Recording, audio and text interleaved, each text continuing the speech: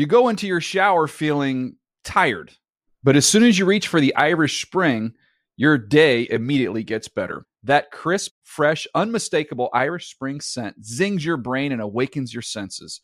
So when you finally emerge from the shower 37 minutes later, because you pay the water bill so you can stay in there as long as you want, you're ready to take on the day and smell great doing it. Irish Spring Body Wash and Bar Soap. Fresh, green, Irish. Shop now at a store near you. With AT&T in-car Wi-Fi, elevate your adventure by transforming your vehicle into a reliable Wi-Fi hotspot. Connect up to 10 devices up to 50 feet away from your vehicle, making it ideal for camping and road trips. Don't miss out on the fun. Embark on your next adventure today. Visit att.com/in-car Wi-Fi to check if you're eligible for a free trial.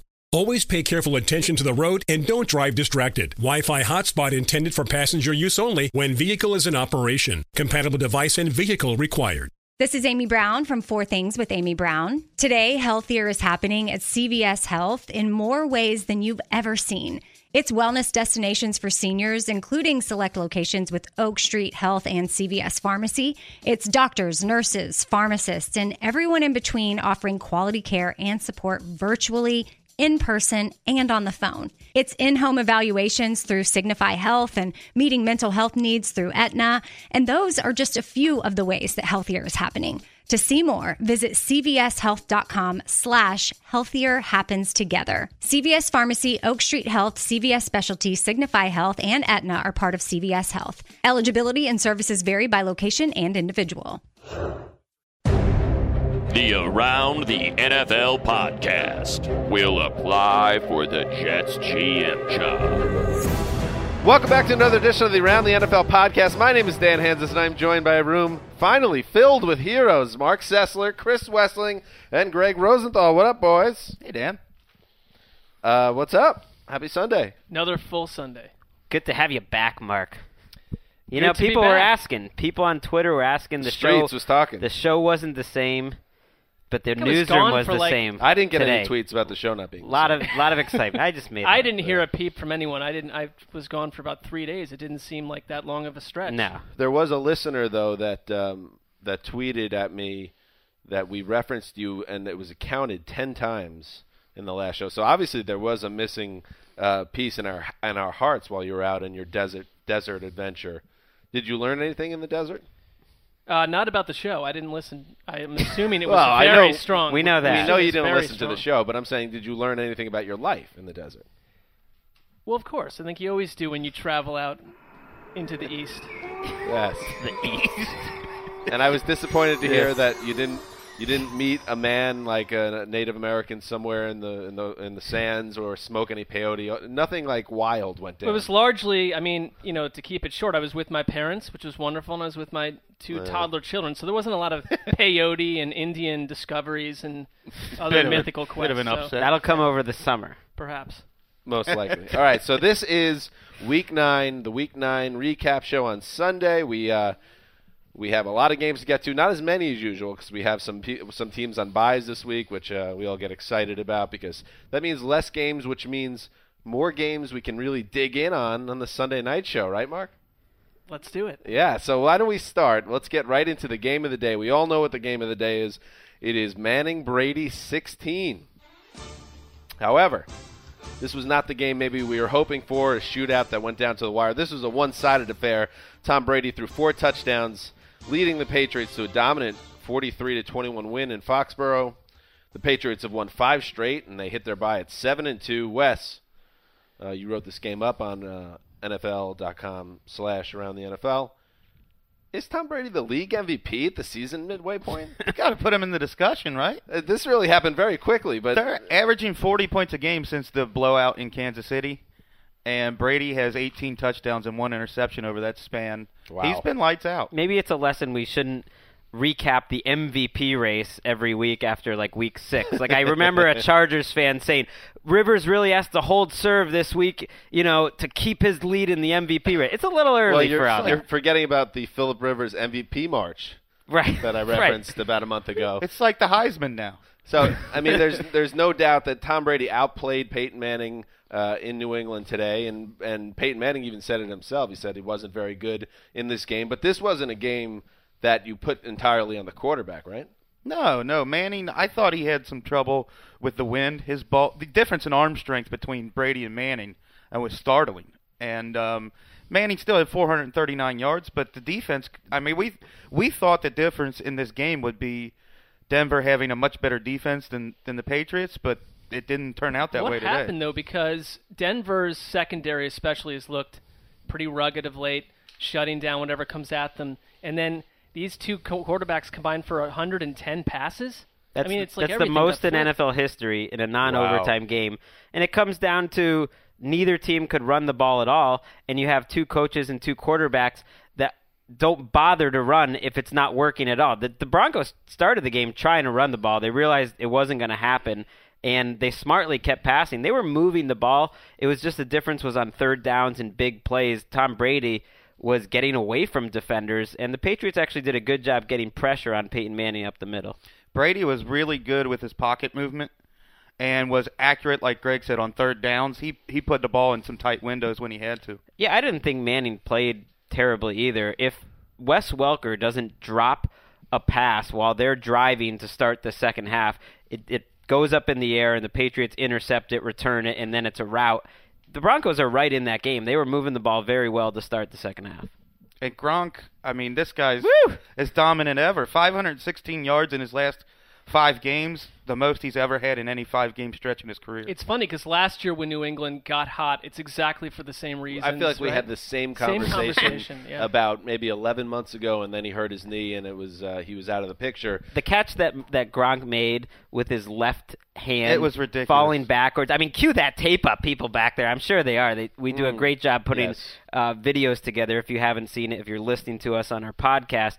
He is playing at another level right now, and to me, he's just the difference. I mean, that's the main difference. And Brady said it after the game, we figured out what we do well, and no team and no coach, I think, is better at figuring out what the team does well and hiding weaknesses like the Patriots, and they've done that turnaround in the middle of the season. Wes, you left Tom Brady off your top 10 arms list a few weeks back. Is he getting on the list now? Yeah, he's there. I gave you grief for it at the time. That ball that LaFell dropped in the end zone, looked like a J.R. Richard fastball. Wait, does anybody know J.R. Richard anymore? Yeah, was he a middle reliever? No, he was a 6'8" starting pitcher for the Astros in the late 70s when they had Nolan Ryan. He went over 300 strikeouts a few times. I thought he was a nasty boy. Was not the center of my late 70s focus. You have a late 70s Shrinky focus. dinks were the center of your late 70s focus. Fair. All right, we move on. Colin Kaepernick fumbled at the goal line with less than 10 seconds to play, providing a shocking end to a 13-10 win for the Rams over the 49ers. A real stunning upset here. San Francisco falls to 4-4 and is on the outside looking in the NFC playoff picture. Gentlemen, I ask you, is it time to start recalibrating expectations for this Niners team? I guess it is. What happened 2 years ago? They had the best offensive line in the NFL. And now Kaepernick's been sacked 12 times in his last 6 quarters, I think. Yeah, the Rams entered this game with 6 sacks all season, and they had 6 in the first half alone. They finished with 8, including 2 from Robert Quinn. So that, I mean, their pass rush, you knew that was going to come out eventually, but for them to be this dominant against a Niners team that, you know, the reason I picked the Niners going into this game was I thought they were, you know, about to hit that stride that they seem to do every year like the Patriots are doing now. But maybe that gear isn't in them this year. I don't know. I mean, they still have players to come back from injury, especially on defense. One quick thing about the Rams, you know, people easily dismiss St. Louis, and for good reason, because they've been so inconsistent. But not inside that division. I think that your Pete Carrolls and Jim Harbaugh, the 49ers were knocked around by the St. Louis Rams 2 seasons ago with a tie and a loss. They beat Seattle a couple weeks ago, and they go and beat the 49ers again. But they can't beat anyone outside of the West. Weird team. Give me a Austin Davis update, Dan. I think signs are pointing to him not being the answer for them. It's amazing they won this game. If you would have told me that Austin Davis would throw for 105 yards, 2 interceptions, that's a 44.6 passer rating, and a positively Gabbard zone yards per attempt average of 4.4, and tell me that the Niners would get beat by the Rams, I'd be shocked. He seems He seems to be very conservative. He doesn't push the ball downfield. That's the opposite of how he was in his first few starts. Yeah, If someone went up to you and told you all that before the game, wouldn't you really say, like, wow, that's a really weirdly specific prediction for Austin Davis today? Why are you telling me that? I was like, wait, do you know something? Are you holding out on me?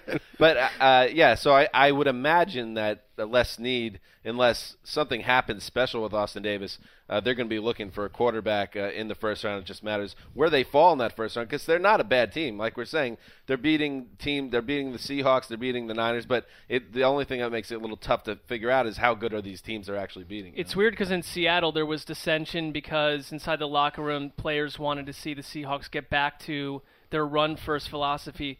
I'm just asking here, looking at the numbers, Gore, 49 yards, the team as a whole, 3.8 rushing the ball.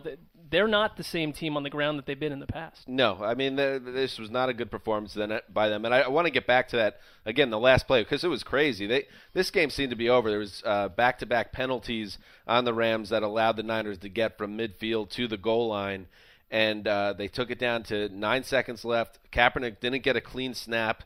Looks like he recovered the ball as he went into the huddle, and then it got knocked out again. And because it was such a mess in the scrum, they couldn't really get a good angle whether the call was right, so they just stuck with the call. And what's crazy now is they're 4-4, and if they miss the playoffs this year, this is the game that will stick with them. I know Jim Harbaugh's not going to sleep tonight, but he might lose a lot of sleep all winter thinking about how this game ended.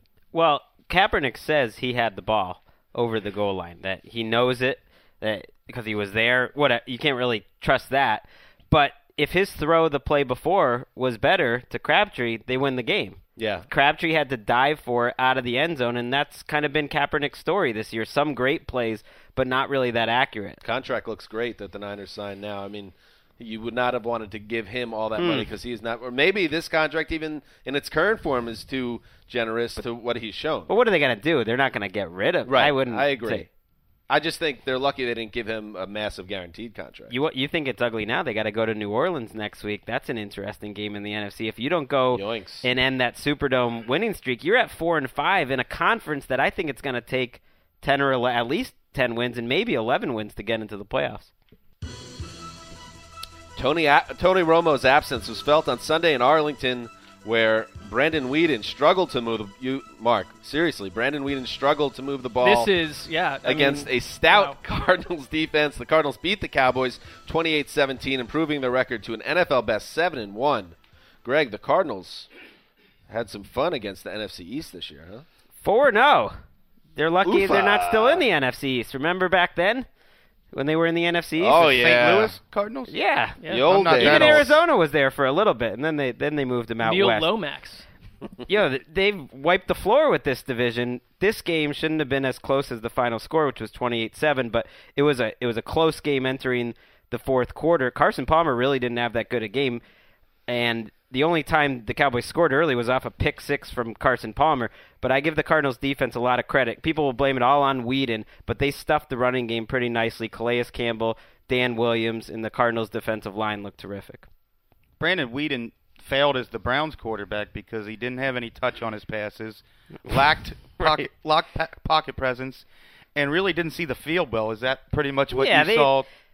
They tried to limit his exposure to the game in the first half. Like, he really wasn't that big a factor in the first half of the game. He made a couple dump-off passes, didn't do anything too bad, didn't have too many throws. The second they fell behind and he had to make a couple throws, he was off target with his receivers who thought they were going to go one way and Weeden's throw another. I mean, he didn't look good, but the defense didn't look good either. If not for 10 bad throws by Palmer and 5 drop passes from Arizona, I think they could have put up 30, 40 points. Well, you wrote also that their line, which has been so good, was also not blocking very well. Was that just because were they stacking the box to stop the run? I mean, that I'm sure that was part of it, but they had a 4th and 1 in the fourth quarter where you need a yard to keep the game going. They're only down by 4 at that time. It was a close game the whole game. They couldn't pick up a yard, and Murray had a 10-yard run, a 17-yard run early, but for the most part, he was just getting 1-2 yards, and Calais Campbell returning. And you know who also looks good? Honey Badger. The Honey Badger. Yeah. He looked good last week, too. Honey Badger is back, and he makes a big difference. They're not, they lost a lot of people, but the secondary is still very good. Bruce Arians going to run away with Coach of the Year at this rate. This was a defense that was scrambling to fill spaces in the beginning of the year. As you said, Honey Badger was not healthy. Now this defense is humming, and you have an offense that's getting the job done.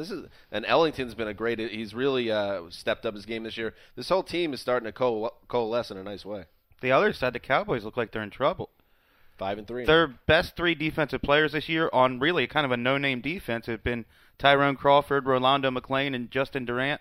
Durant was lost for the season last week. Right. McClain and Crawford went down late in the game. It seems like McClain's injury's not serious, but Crawford's could be from the sound of it. And that would be a huge loss for them. And they just get DeMarcus Lawrence back this week, and he played pretty well, actually. Henry Melton's playing better, but it's not a good defense. So Dallas has been beaten in 6 days by Colt McCoy and Brandon Weeden. The old Browns quarterback. I still don't think this team's making the playoffs. I mean, wow. You would think they're going to beat Jacksonville this week in London if Romo returns. Jerry Jones indicated he expects Tony Romo to play next week. But Tony Romo doesn't have a choice, by the way. Tony Romo, this was Jerry's year. It was all in his head. It was all coming together that this was their big Super Bowl run that no one saw coming. He's not going to let this thing slip away. If they have to wheel Romo onto the field, they're going to do it, guaranteed. And we should give some love to Patrick Peterson, who's had a rough year, but he shut down Des Bryant out of this box score until the last 2 minutes in a garbage time drive. Did Patrick Peterson shut him down, or did Weeden? I give it credit to Peterson because they tried to throw to. There was 8 targets to him, and he was all over him. The officials kind of let him play. It was very physical, but Des Bryant was very frustrated. Marshawn Lynch led the way with 143 yards and 2 touchdowns on the ground, and the Seahawks beat the Oakland Raiders 30-24 at the Clink. The Raiders are now 0-8. I guess that's 0-4 under Tony Sparano. Bury more balls. And Mark, was this a game that was as competitive as the final score indicates? Not quite as competitive as the final score, but I will say Sparano, love him or hate him, he's gotten the Raiders to play. I hate him. Well, I know you do, and that's why I mentioned that. I don't hate him. Seems nice. It's not a great look for Dennis Allen because they've been much more competitive under Sparano, and I think that they're kind of playing with a we got nothing to lose attitude. They went right at Seattle. Seattle's banged up big time on defense and nearly ran away with this game very early because of some Derek Carr interceptions, one a pick 6 by Bruce Irvin. But then from there, it was Seattle couldn't really will its way to a blowout, which I think they would have last year. I mean, Marshawn Lynch had a nice game, 60-something yards on the ground, another 60 through the air. But the passing attack in Seattle, I think they're really struggling because they didn't have Russell Okung in there, and they didn't have their center, and Russell Wilson was running for his life all game.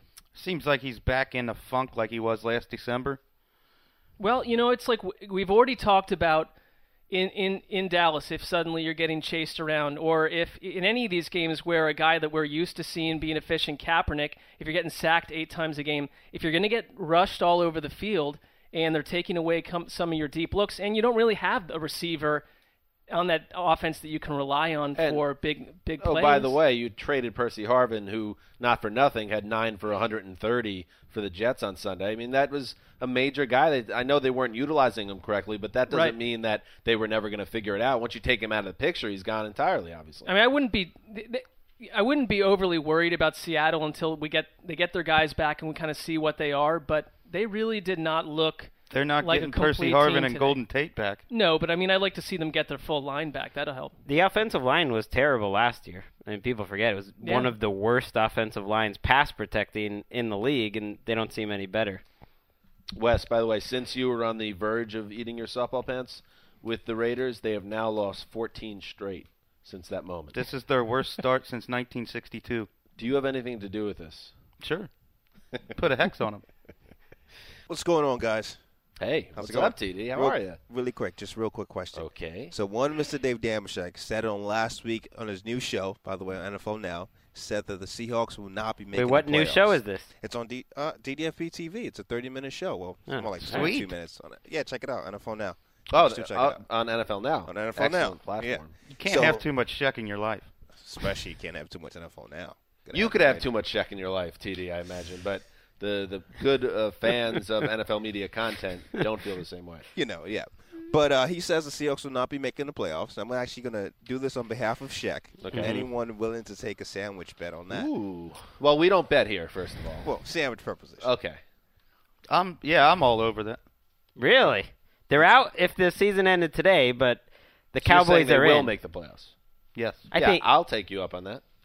I Well, will Shaq, as well. Not me. I'm I'm putting his wallet on the line. Wait, he doesn't even know about this? Yeah, I'm taking be the fine. Seahawks to make it. Sign me up. All four of us Whole are taking team. it. Oh, he's Wait. going to be really mad at you now. Yeah, no, he's fine. You basically just took $20 out of his wallet. Sign Patra up and Connor Orr while you're at it. That He's man, a charitable fella. My whole family back in New York, just like 40 sandwiches on let's the do line it. here. All in. I don't know. I find it hard to believe that the Seahawks will. I don't know anymore if they're gonna get back to the Super Bowl, which I know a lot of people thought could happen. But to me, I'd be stunned if they just fall off completely and go 9-7 or 8-8. I just don't. One see it. reason I would say they still have 2 games against the 49ers, 2 against Arizona, and 1 against St. Louis. I look at their season as almost just beginning. It's been a little bit rough, but they can decide what happens from here on out. A.J. Green made a healthy return after a 3-week absence and finished with 3 catches and a touchdown. And the Bengals stayed atop in the AFC North with a 33-23 win over the Jacksonville Jaguars. This was a game that appeared to be coming down to the final possession until Blake Bortles threw a killer interception to end things. The Bengals, gentlemen, the Bengals, they won again today. Not very impressive, but they're taking care of business. And here we are again. They are heading, as we reach November, they're in first place in their division. So they're moving along. What's up with Jeremy Hill? 24 carries, 154 yards. Yeah, he sealed the game essentially. The Jaguars were coming back after a bad Dalton turnover, got within a score, and then the Bengals got the ball back, and Hill busted one 60 yards down the sideline for a touchdown that basically gave them the breathing room they needed. So, with filling in for Gio Bernard, that's a big pick-me-up, and that's a nice 1-2 punch they have. How about my boy Mohamed Sanu? How did he look? He had another touchdown, and, he looked like he was still the number one guy. I think Green is being worked back into the mix. But when we've talked about this, Green and Sanu, both of them together. He just has great catches every week too. It's not just that he's compiling numbers; he's making great kind of over-the-shoulder catches. Has great hands, has great footwork. He's just fun to watch. It's your boy. Now, on the other side, Greg and I have been kind of worried about Blake Bortles. He's looked like he's regressed. How did he do today? Well, he was terrible in the first half, or I should say very quiet in the first half. They didn't do much at all. He came on in the second half, was playing really well. Actually finished with 2 touchdowns, his best passer rating of his career. But he had some questionable decisions. There were 2 interceptions that should have been interceptions that were dropped, and then he threw a bad, ugly pick. When you watch the game on Game Rewind, you'll be very upset when Blake, for the decision he made, he threw it into a crowd, had no chance of being completed, and that really is what cost him the game. But I would say on balance, this was a step up from the last couple of weeks. And like we've been saying all season, there's definitely something there with this guy. It's just a matter of can he get through the season and not pick up bad habits or get hurt. I don't think it's unusual to see a guy plateau if he's a rookie quarterback at this time in the year. It's a long season, and you're that's where you are. But I blamed it for a long while on their inability to run, and yet Denard Robinson last couple of weeks, looks 3 great. weeks, 3 weeks now in a row. Wow. And Greg, you tweeted it. What did you tweet exactly? It's just one of the best stories right now. I love watching this guy run. That was he a reminds great me tweet, by the way. He reminds me a little bit of Jamal Charles, just like the way he can sort of slow down and then just explode in the middle of his run. He looks like a legit running back. Hearns looks good. I mean, they have a nice little offense. Allen Robinson looks good. They just need to invest in a couple of draft picks in their offensive line, hopefully early draft picks. Well, yeah, Luke Jokel was one. It's not really – I don't know if that's Well, panning the guy out. they took in the 3rd round, Lindner, at guard, has been great. So that helps. Mark Sanchez came on for an injured Nick Foles and helped lead the Philadelphia Eagles to a 31-21 win over the Houston Texans. Nick Foles, it's a clavicle injury. It could be serious. He could be missing serious time. D'Amico Ryans carted off the field with a torn Achilles tendon, the team fears. Greg, I ask you, how much of a step down is this Mark Sanchez from the 2014 version of Nick Foles? We have to see Sanchez in this offense because the preseason, as we were seeing with Bortles and so many others, is not transferable to the regular season at all. So we need to see Sanchez in this offense. It looks like he had a solid, start today. I don't think he's going to be a step down. I personally. But I kind of want to see it against real live competition first. I don't really take much out of him lighting up the preseason. I agree with you totally. I don't think it's necessarily a step down, and you can't really say that the preseason carries over, but I thought Mark Sanchez was a little bit unfairly maligned in New York. He's not a terrible quarterback. He lost his confidence near the end before he had that shoulder injury, and that's really what did him in.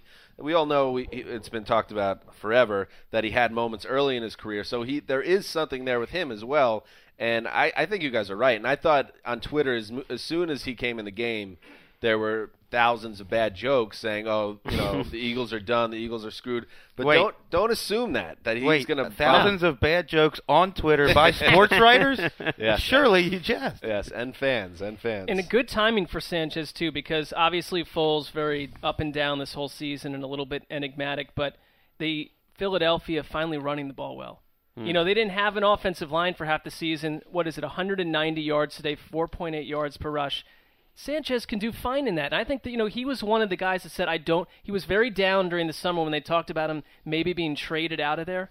I think he realizes he's with a good coaching staff on an offense that can use his skills well, and they can run the ball. It's not a bad setup for him. It's the quarterback-proof offense. There you go. Foles has been terrible this year, and they're like a top 5 team in offense, and they're in first place now. They have with Foles and Sanchez, and Sanchez had a couple picks today too, and they're 6-2. They're ahead of the Cowboys now.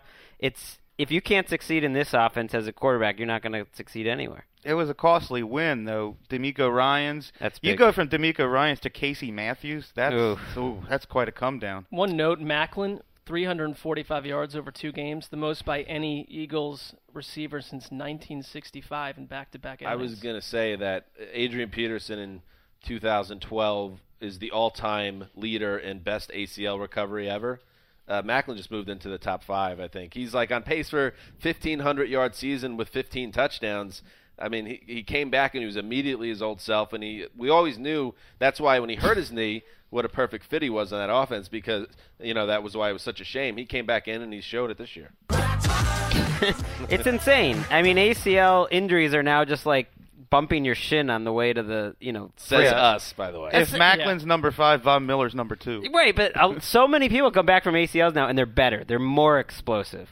What are you saying, Greg? I'm just saying it's not that big a deal for all anymore. the listeners that hate Greg right now that have gone through that surgery and the grueling rehab it entails, it's an achievement to get back from. I hear what you're saying. I guess I'm saying once these highly trained athletes with all the staffs behind them and everything else get back on the field, it's like it didn't make any difference. Did the Eagles play against another team today? The Houston Texans. Oh. I think they're the team in the AFC that was kind of in the playoff race, but not really. And now that it's going to take like 11 wins, forget about it. 4 and 5. They're tomato cans. Quarterback switch time maybe there. Yeah, I would think so. Aren't they heading into a bye? Mm-hmm. Yeah, let's see some Ryan Mallett. Brian Hoyer threw a 34-yard touchdown pass to Taylor Gabriel with 8:59 to play, helping the Cleveland Browns to a 21-17 win over the Tampa Bay Buccaneers on Sunday. Mark, the Browns are 5-3 at the midpoint of the season. Got a huge division matchup coming up Thursday against the Bengals. I would like you to rank your confidence level 1 to 10. On what? The Cleveland Browns. Beating the Bengals? In general. Beating the Bengals 4. In general. 5. Okay, so that... And I don't mean that in a cynical way. And what you're saying by that is you're not buying them as a playoff contender right now. I think they're on the fringe in an AFC where there's like 14 teams that are 5-3 right now. Are there, though? Where are we at that now? There are 8 teams, I think, that are 5-3 roughly in that. Tell us about this game. I know they didn't look very good last week in their win. This week, did they play better? Well, number one, this is the kind of game that they've lost 75 times over the last 8 seasons. So they're winning these games this year. It was one of the uglier wins I've seen in a long time from any team. I mean, they really didn't play very well, and not to since last week with the Browns. I mean, they were ugly last week. Well, exactly. Against the Raiders. It's the same exact thing because I think they were forged on we're going to run the ball down your throat all day long, and they can't do it right now.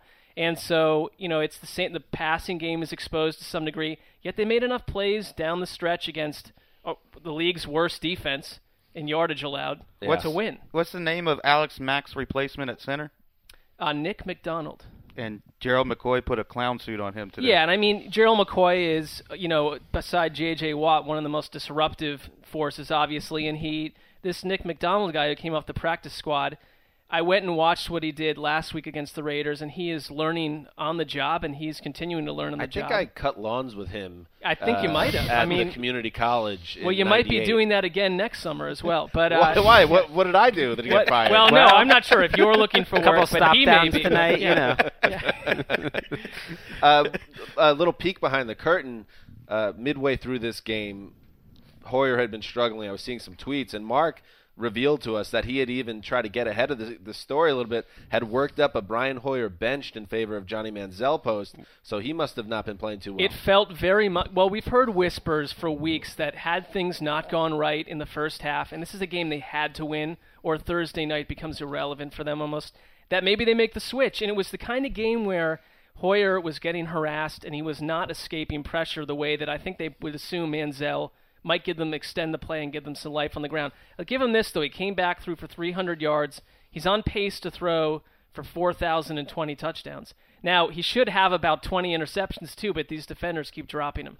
I mean, he had a bad pick today. It's a total mix and match group of receivers. They don't have Jordan Cameron. They don't have Josh Gordon. They don't have Alex Mack. Taylor Gabriel's their leading receiver. Great, hasn't he? Well, they have these. The Andrew Hawkins is on pace. He's 5'7". No player under 5'8" has caught as many yardage and passes as him since Little Train James. Train James. So I mean, they're getting a lot from guys that we wrote off before the year, and so we'll see what happens. I'm not writing them off. Let's talk about the Bucs. Mike Evans' box score looks great. How did he look? He really was. He's the kind of guy that's been washed out behind the Sammy Watkins and Kelvin Benjamin hype. He's not as flashy as Watkins, but he's big, and he absolutely dominated Buster Screen. And they kept trying to put small corners up against him, and he was open over and over. Is he their number one receiver now over Vincent Jackson? I think so. He has been the last 2 weeks. He looked great last week, too. I mean, I like what I see out of Mike Evans. I think Jackson looks like he's not long for Tampa, and Evans is going to be that number I wonder one. if McCown will start after. I think they may go back to McCown at some point here. Here's the credit to the Browns. We talked about it out of that bye week in week 4. They had just a tomato can schedule for 5 straight weeks. They needed to take care of business. And with the exception of that slip up at Jacksonville, they won 4 out of 5. So they got themselves in good position going into the second half, coming up at Cincy, home to Houston, at Atlanta, at Buffalo, home to the Colts, and then home to Cincy. So that's not a brutal stretch either. There's some winnable games there, but they got to play better than they have the last 2 weeks. I think so. I mean, that's why I give them a 5 as a playoff contender. I think it's a positive step, and we'll see where it ends. Give Isaiah Crowell the ball. I mean, Terrence West jumping around 10 carries for 300. Ben Tate looks terrible. I don't know what's going on with Crowell. Ben Tate can make anyone miss. The Minnesota Vikings spoiled Robert Griffin III's return to the lineup, getting 3 touchdowns from Matt Asiata, including the go-ahead score with less than 6 minutes to play to secure a 29-26 win over the Redskins. To talk about this game, we have a man on the phone. Every time he's not working and putting together content for Around the NFL, he's getting yoked. He's at the gym. He's working out that aggression that he's admitted on the show that it builds up within him sometimes and sometimes manifests itself physically upon people outside bars. I mean, there's a reason he works remotely from us. He is Kevin Patra coming at you. What's going on, fellas? What's up, my man? Yoked is over-exaggeration. You got a great body, man. So, so the Minnesota Vikings, big win here. I want to ask you, though, Kevin Patra, how did RG3 look in his return to action? He came out firing. He was 6 for 6. He looked real good. They looked like they almost dusted off some of Kyle Shanahan's plays from last year. Early, he was in the pistol. His movement and his ankle didn't seem to bother him all game. His first drive of the game, he almost got sacked, wiggled out of it, and found Roy Halou after he rolled out. I don't think that was an issue at all. But then from there, he only completed 12 passes after the first couple drives. And he just seemed to hold the ball way too long. It went back to the same things we were saying about him in the preseason in the first game. Held on the ball way too long and was very inaccurate on some throws. Yeah, I was wondering. I looked that he took 5 sacks. And the Vikings, they have something with that defensive line with Everson Griffin and Sharif Floyd and Anthony Barr's playing well. They lead the league in sacks right now. But how much of it was on Griffin? How much of it was on the Vikings? I would say there was 2 sacks that were the Vikings got on their own, and 3 of them were caused by him holding the ball too long. But he also wiggled out of a couple that they should have had 2 or 3 more that he kind of wiggled out of. This game was back and It was forth. a combination of both, but he held on to the ball way too long.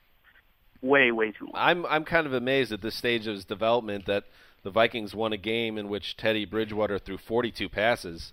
And I'm curious how he looked. I know I did see one play where he overshot Cordarrelle Patterson on what would have been a touchdown, right? He overthrew him. He's having some problem with the deep ball.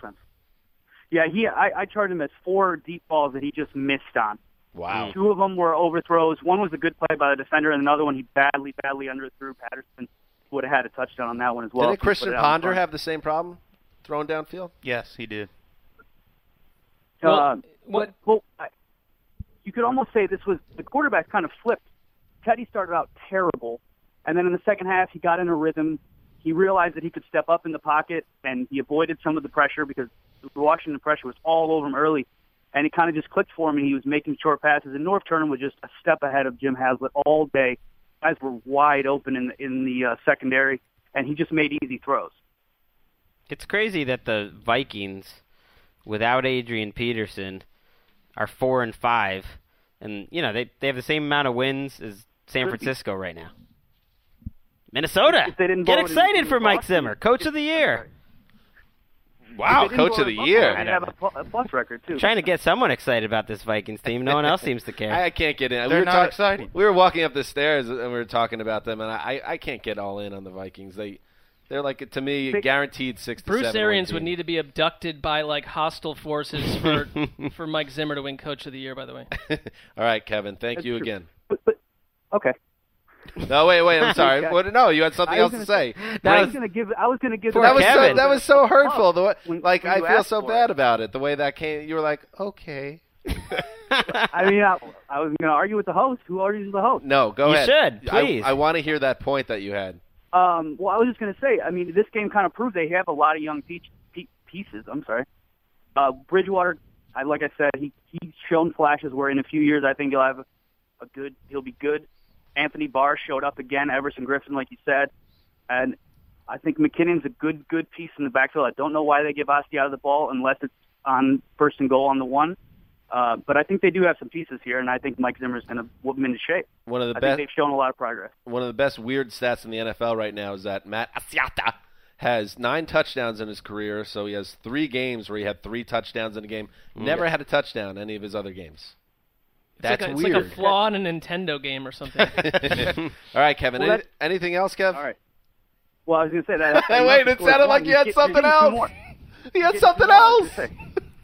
What else you got? That was it. I'm done. I'm out. Let's George Costanza. I'm out. Yeah, that's Kevin Patra coming at you. It was a little rocky there. I'm upset that maybe we didn't close things out properly. Maybe we should have a big powwow conference call set up by the boss on Monday morning. You don't want an angry Kevin Patrick. No, exactly. That's what I'm saying. So, Kevin Patrick bringing the hot info as always, and we move on. Phillip Rivers was shut out for the first time in his career. Yikes. As the Miami Dolphins defeated the Chargers 37-0 in a grim rout. If you're a Chargers fan, Ryan Tannehill continued an extended stretch of great play, throwing 3 touchdowns and completing over 70% of his passes. Wes, I got to ask you, we got to hit both of these teams very hard because this is a very interesting game. But we'll start with the Dolphins, the winning team. Are they for real? I think they are. The 3 highest QBRs of Ryan Tannehill's career have come in the last 5 games. He's playing much better. And their defense, as Greg's been saying, is a top 3 or 4 defense in the NFL. I think they look great. Top 3 or 4? I don't know if I've been saying that, but maybe after shutting out the team of ATL, I'll have to think about it. I don't know if it takes much. Speaking of which, you're going to need more than a great 70s disco song to perhaps keep us invested. I don't think we get a chance because we took a lot of grief during this game, people saying, the Chargers, are you going to dump them? I don't know if we can dump them. Oh, I dumped them. We certainly – I know, Wes, you dumped them. But looking at this from a team-building aspect, I don't know if we can – we're not going to pick another team of ATL. We had our shot, and if the Chargers go down in flames, we're bad. You know what? I say this, we stick with them. Yeah. Okay, we I like didn't that. fail them. They have failed us up to this point, and let's give them a chance to get back Let's in hear it. that song. It'll get us maybe juiced up a little bit. All right. This Superchargers. Oh, yeah, Superchargers.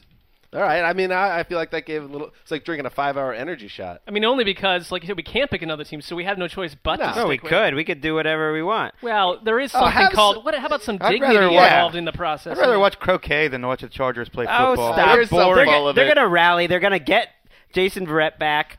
They're going to get Ryan Matthews back. They're going to get some of their other defensive players, and they're going to rally down the stretch, and they're going to stick it in your bald head. Wow, that sounds like a homicide. It breaks the skin. The Dolphins should have been up 54-0 at the end of the Wow. third quarter today. That was seriously 54-0. People are talking about, like, oh, the Patriots, that was a big win for them over Denver because now they're going to have the tie break for the potential number 1 seed. With the schedule that the Patriots have in the next 5 weeks, I don't know. The Dolphins are good enough to compete for a division title, aren't they? I know you guys think, because the Oh, my Dolphins God. haven't done it in the past, but the past doesn't matter Right. anymore. I think they're good enough to compete for a wild card, but they don't have Tom Brady and Gronk. If the Patriots or the Broncos or the Colts or any of these teams beat the Chargers 37-0, we would be lining up to write, this we is the know. best team in the NFL. Because we This know is the greatest. I wrote effusively They were about so the Dolphins today. Right, they were is- so unlucky to lose to the Packers on the last play. If it wasn't for that, Here's they'd the have won difference. 5 Hold straight. on, but Greg, when we talk about the Patriots and the Broncos with Manning and Brady, they've been doing it for years and years. And how many times have we seen this story with the Dolphins where we get invested in them and then they go into one of those funks? It happened last year. Never. I've never been invested in the Dolphins. next Yeah, week they'll all lose. right. They'll- Yeah, let's go back to the podcast at the beginning of December and see what Greg was saying. Well, my point is that they have a knack for going into funks that you don't see coming. Ryan Tannehill has been great, and credit to your boy, Mark, Bill Lazor, who seems to have brought something out to him recently. But at the same time, would I be stunned if Tannehill went back into the tank? I would not. No. Here's a factor Tannehill let slip last week that Dan Marino has been tutoring him, and that's coincided with his hot streak. Ooh, I don't know if that's a factor. Bill Lazor might not like that. I don't know if it's a factor either, but Tannehill credits him. They're I a hope, weird I team. hope his analysis to Tannehill is better than what we see on TV most of the time. Not a single receiver with more than 65 yards through to 10 different guys. I mean, it is an interesting Tannehill, offense. it was the best start of his career, I thought. Yeah, I mean, my thing is that they run the ball really well. Lazor has cooked up a great running game, and they have a great pass rush. Part of that Pretty is good secondary. It's like, what more do you need? You part of just that need the running quarterback attack is to be better. Tannehill. Yeah. Newton, Wilson, and Kaepernick are the only 3 quarterbacks with more rushing yards than him this year. And and what's going on with the Chargers? I mean, what happened to this team when they were 5-1? We were talking them up as a Super Bowl contender, and now they look like a team that couldn't get out of its own One way. of the reasons that I think they were so productive early on was their secondary, which was a disaster last season, was completely remade and playing very well. They're injured. I think they need to get Ryan Matthews back. That would help. I believe their defense has given up 31 points a game over the last 4 or 5 games, whereas early in the season nobody scored more than 21 in a game on them. They're not stopping anybody, and obviously they got shut out, so they're not doing that well in offense either. They have a bye now, and then they come out of it with 2 home games, Oakland and St. Louis. So you think you can get healthy there to get to 7-4, but it's impossible to catch up in the AFC West now. And you just lost the game to another potential wild card contender in the Dolphins. It's going to be so hard to get in the AFC. This was a big loss. So we got to rally around the Chargers. Yeah. I think so. And we don't Wes, just bail on them. It was so big of you when you decided to come along with us and pick them as the team. I think you got to show some loyalty here. I actually got a lot of tweets in the opposite direction today, blaming me for really not taking a stand. That's true. Against that, and that if I had actually gone with my feelings, the Chargers wouldn't be the team of the ATL. Well, we wouldn't have a We team might of have a ATL. more fun team to watch. Well, or we'd have no team I because would we were think heading we towards were- a non-agreement. I think that would be preferable to I agree. to the Chargers. You can spin it any way you want. In the end, us all kind of pressuring and going along with it hasn't worked out great so far. It's That's supposed just to be the organic. facts. It's a results-based business, and we blew it. I missed the Panthers. We did. All right, we move on. The Chiefs have won 3 in a row and 5 of 6 after taking care of the DOA New York Jets in a 24-10 win at Arrowhead Stadium. Alex Smith was again efficient, throwing for 2 touchdowns, no turnovers. The Jets, guys, have lost 8 straight since opening the season with a win over the Raiders. Cool. This officially clinches, I think, the first go get my sandwich proposition of our Week 1 show, where Mark made one where the Jets will have a winning record. They can no longer have a winning record, by the way, you owe me a sandwich. By the way, it was about a month ago that I was pitching the Jets as team of ATL. So, I don't know where my head was. I was completely wrong. 4 days ago, I picked them to win this game. I'm a dullard. And what's up with Percy Harvin, though, at least? But you got that. Yeah, before we go on, also, there was one clinch before that. It was TD predicting Megatron would have 37 touchdowns. Well, technically, he's There's still time left. he's still got a There's chance. plenty of time left. All right. Well, oh, no. Oh, no. So, yeah, we'll talk about Percy Harvin. He had 9 catches, 130 yards. 11 catches. 11 catches, wow. All right. And he had a long kickoff return that would have went for a touchdown most likely. He got tripped up by Chiefs kicker Cairo Santos, which was a penalty. He looked like a guy that can be a centerpiece of their offense. And if there's one thing, if you're a Jets fan, to look forward to down the stretch, is it seeing if Harvin can become a guy that you could build around rather than become a rental that disappears after a couple of months. Michael Vick played well enough in this game. He didn't play great, but he did something that you just don't see from the Jets in the last couple of years. He wasn't the quarterback that committed killer turnovers. He had no turnovers, and threw a touchdown, was efficient in terms of passing, and that was enough for Rex Ryan to, at the post-game press conference, to name the Vic starter unless he's not healthy, which tells you everything you need to know about, to me, Geno Smith. That's all Vic really had to do, was not self-destruct and put together literally one scoring drive against this the is Chiefs. A team that was it. Yeah, 10 points they scored all game, and then 3 of them were off a kick return, right? So the offense scored 7 points. One question for you, Dan. So you're watching this team, and I've seen this, as a Browns, someone who's followed the Browns, where the season is just utterly crumbling. The floor is falling out. Do you want the current GM to pick the next coach, or do you just wipe this whole thing away? I feel like I've been on record on this one. Yeah, I want him out. This is the most. I want the whole thing to be blown up. Because he's also going to have to pick another quarterback, because this is a top 5 pick, and they have to go quarterback. Woody Johnson, there's no way he can make the decision to have Idzik pick if the Jets end up with a top 3 pick in the draft, which we seem to be heading towards potentially, and they're going to take a quarterback. We all know that, unless they somehow take another defensive player, which would be hilarious. But they cannot let Idzik do it. You just can't do it. If I'm Idzik, I fire Rex Ryan and I trade a first-round pick for interim head coach Sperano from the Raiders. Wow. And then I leave town, blowing New York's chances up for another year. Let's talk about the relevant team in this game. Let's do that. No, this is the most Chiefs game ever. We won't even talk about them. They don't throw a pass over 13 yards, or they have one pass over 13 yards, and they just kind of cruise to a win. It was just they took care of business. They didn't play a great game, but they basically did. When you play bad teams like the Jets, all you got to do is no catastrophic turnovers. Jamal Charles didn't have a flashy day, but he found the end zone. Both their tight ends had touchdowns. Justin Houston. Yep, Justin Houston is he's just been dominant. He had 2 more sacks. He's got 12 on the year now, so that guy is a special player. I mean, the Chiefs, we say it every week. If you throw out that first week, they've been competitive week in, week out, and not just competitive. They're winning almost every week, 5 out of 6. I guess they're another team that's 5-3 with the Browns and other teams. So all these teams that are 5-3 are kind of in the same boat. But I would put the Chiefs, if I were someone that were doing a power rankings of these 5-3 teams, I'd certainly put them over the Browns. I think they're a better, more well-rounded team. Greg, you mentioned downstairs no wide receiver on Kansas City as a touchdown this season. Yeah, it's all Kelsey. Yeah, I mean, we knew that was a weakness, and credit to Reed for finding ways to do what he's done with an obvious weakness in his offense. Eventually, you would think you're going to have to throw the ball down the field to win, at least deep into the playoffs or something. But this team could be a playoff team. It wouldn't shock me if they end up getting that 6th seed in the AFC. All right, before we get to the last game, we got the report from Rap Sheet, NFL media insider Ian Rappaport, that Nick Foles is out at least a month with a broken collarbone, so it is Mark Sanchez time in Philly for the foreseeable future. Yikes.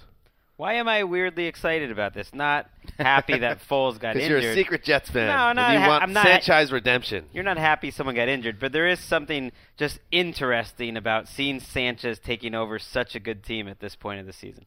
And to the people, I was getting a few tweets when he came in the game. Wouldn't this be the worst thing ever if Sanchez came in and was great for the Eagles?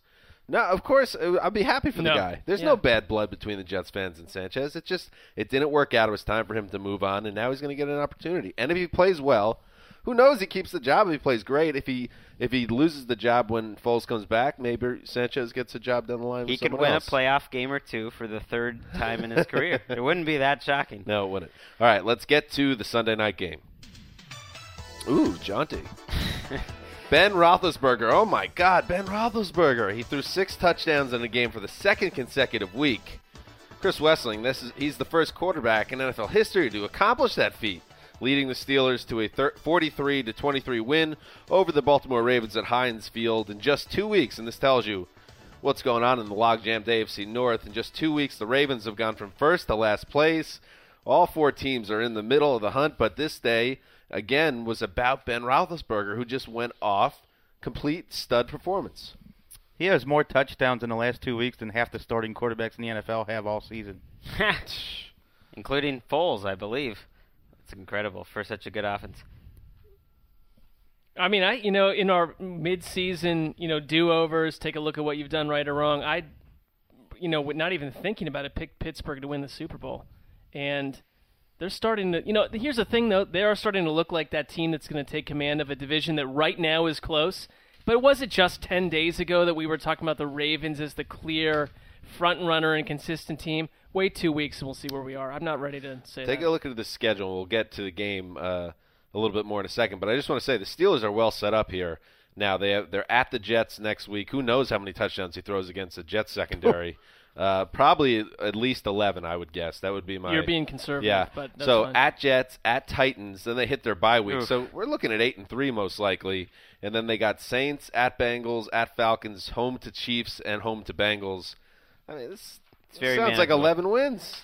It's crazy how quickly the game can turn. I mean, they had 3-3 announced to start the game. They had a drive where he got sacked 3 straight times. And then the Ravens, who seemed like they should have been ahead by more, turned the ball over a couple times. They had a chance in this game.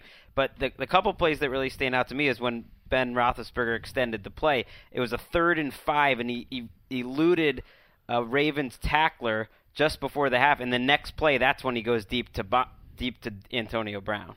It's been the same thing for 3 weeks now. The Steelers have that quick strike offense. If you're turning the ball over, you could be down 3 touchdowns in a heartbeat. And they're averaging 41 points a game since adding Martavis Bryant to the mix. Whew. It's a shame they wasted 6 games on Justin Brown as their number 3 receiver. Well, maybe they needed that time to get Bryant hot, but they have been a completely different offense when they've added him in as a red zone weapon. And you look at Baltimore, and the Ravens are a very complete team, and they're going to be right in it till the end. But the Steelers, of any team in that division, has the juiciest collection of weapons. And when they're operating at that power, because Big Ben, I'll take him over Andy Dalton any day of the week. Bold statement. Well, no, but because back off. Here's the thing: Second. everyone always likes to talk about the Bengals with they're the most complete team in the division, but no, they're not, because the only position that really matters to get you farther into January is what Big Ben offers the Steelers, and that's the difference. And this is also in credit, all credit to Big Ben, what he was able to do on Sunday night. LeGarrette Blount and Le'Veon Bell combined for 20 carries for 43 yards. So basically, Roethlisberger put the offense on his back. Antonio Brown, again, deserves to be in any discussion of best running wide receiver in football right now. 11 for 141 and a touch. Wes, I know you championed Pittsburgh earlier in the season as your team of around the NFL, and you have a very self-satisfied look on your face. Smug. It is. It's smug. But listen, the way things have broke now, suddenly, and Roethlisberger is not going to keep this up every week. He will next week against the Jets, but he's bound to cool off a little bit. But the way they look right now, they are right in the mix right now in the AFC for sure. Little peek behind the curtain for our listeners. Dan came dancing into the studio tonight. He's got Grateful Dead, Franklin's Tower playing as a new tradition on Sunday nights. Dan knows the Steelers like 3 put him in that Grateful good Dead mood. songs. Two. Touch of Gray and Franklin Stour are the two I know. The Steelers put you in that good mood. Let me read you this tweet because I got about 30 of these tweets with the same tenor. This is from Los Quail on Twitter. Please convince your fellow heroes to switch the team of ATL to the Steelers. They're as exciting as you've built them to be. Well, now that they've added likable fellows like James Harrison back into the mix, how could we resist? That's not suspicious at all, by the way. Me, James Harrison saying it like he's age 28 again. I don't care who's on the team as long as they're exciting to watch. The problem with team of ATL, beyond the fact that it really is going to be the team of Wesleyan or we're going to have problems, is that part of the issue is consensus. The Steelers got whacked out of this race. I wasn't even in the room. Yeah, but by the way, I have no regrets because I whacked them officially, but I'm not getting behind as a team of around the NFL, a 5-time Super Bowl winner with a Hall of Fame quarterback. Exactly. That's not the spirit of this. It's absolutely the spirit of it. They weren't supposed to be good this year. Like, ATL is the only group that actually picked them to win the division, and they're just exciting to watch. I still don't get how their defense is good. Like, I'm not that shocked that the offense has turned into one of the top 5 offenses in the league. I don't get that Brett Kiesel and James Harrison are two of the key parts of a defense that's playing pretty well. I think there's a factory where you open a door and there's like 25 Brett Kiesels and like 25. And they just wheel up the newest machine version of James Harrison. Best defensive coordinator in football. Maybe that's one reason, too. Do we trust in the Steelers' defense? I don't at all. I won't say what Mark said when we were coming upstairs. He said he was going to refer to Big Ben by a different name. We can't say it on this podcast. But I don't begrudge him. He's a good quarterback. He's a great quarterback. But you do despise him. Better than Dalton. I grew up as a Browns fan. You know, Ben Roethlisberger. This is why it's insane that Wesleyan thinks you should never be a politician, and you won't be one. That you're going to build consensus that would not go well. in this room with Pittsburgh as team of ATL when I'm not even the one that knocked him out. These guys got rid of him for the right reason. They're not an underdog team no matter how you build them. You can never build Pittsburgh as an underdog team. Don't sell my political career. Let's hear the Chargers. I'm selling the Chargers. This will get us up again because we can't give up on them. There you go. Super Chargers. Super Chargers. All right. That song's more fun than their team. I picked the Jets. That was a very solid around the NFL team, and I don't know where you guys went. All right, went so that's it for Sunday's edition of the Around the NFL podcast. We'll be back on Wednesday for another week of exciting NFL fun, and don't forget the big showdown. Yeah, that's hurtful. When Greg's Toaster returns on Wednesday, TD and I have had some slightly tense talks. I'm putting some pressure on TD.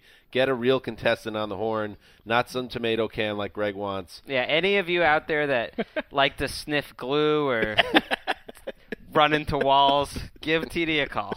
If you actively run into walls and also listen to this podcast, this is your chance. I'm more interested in finding a drop for tomato cans than I am for we need one right now. Yeah, just a couple of cans. Get rid of that eating song that you like. The sandwich song? Yeah, that I one like the sandwich one. Man. All right, so that's Wednesday's show. So get excited for that. When Greg's Toaster is back. And that's it for today's show. So this is Dan Hanzus signing off for the Sizzler, the Mailman, the Boss, and the great TD behind the glass. Ooh, I like this kind of party. Wow, I like that. TD bonus points tonight. I like this kind of party. You go into your shower feeling tired, but as soon as you reach for the Irish Spring, your day immediately gets better. That crisp, fresh, unmistakable Irish Spring scent zings your brain and awakens your senses. So when you finally emerge from the shower 37 minutes later, because you pay the water bill so you can stay in there as long as you want, you're ready to take on the day and smell great doing it. Irish Spring Body Wash and Bar Soap. Fresh, green, Irish. Shop now at a store near you. Getting ready to take on spring? Make your first move with the reliable performance and power of Steel battery tools.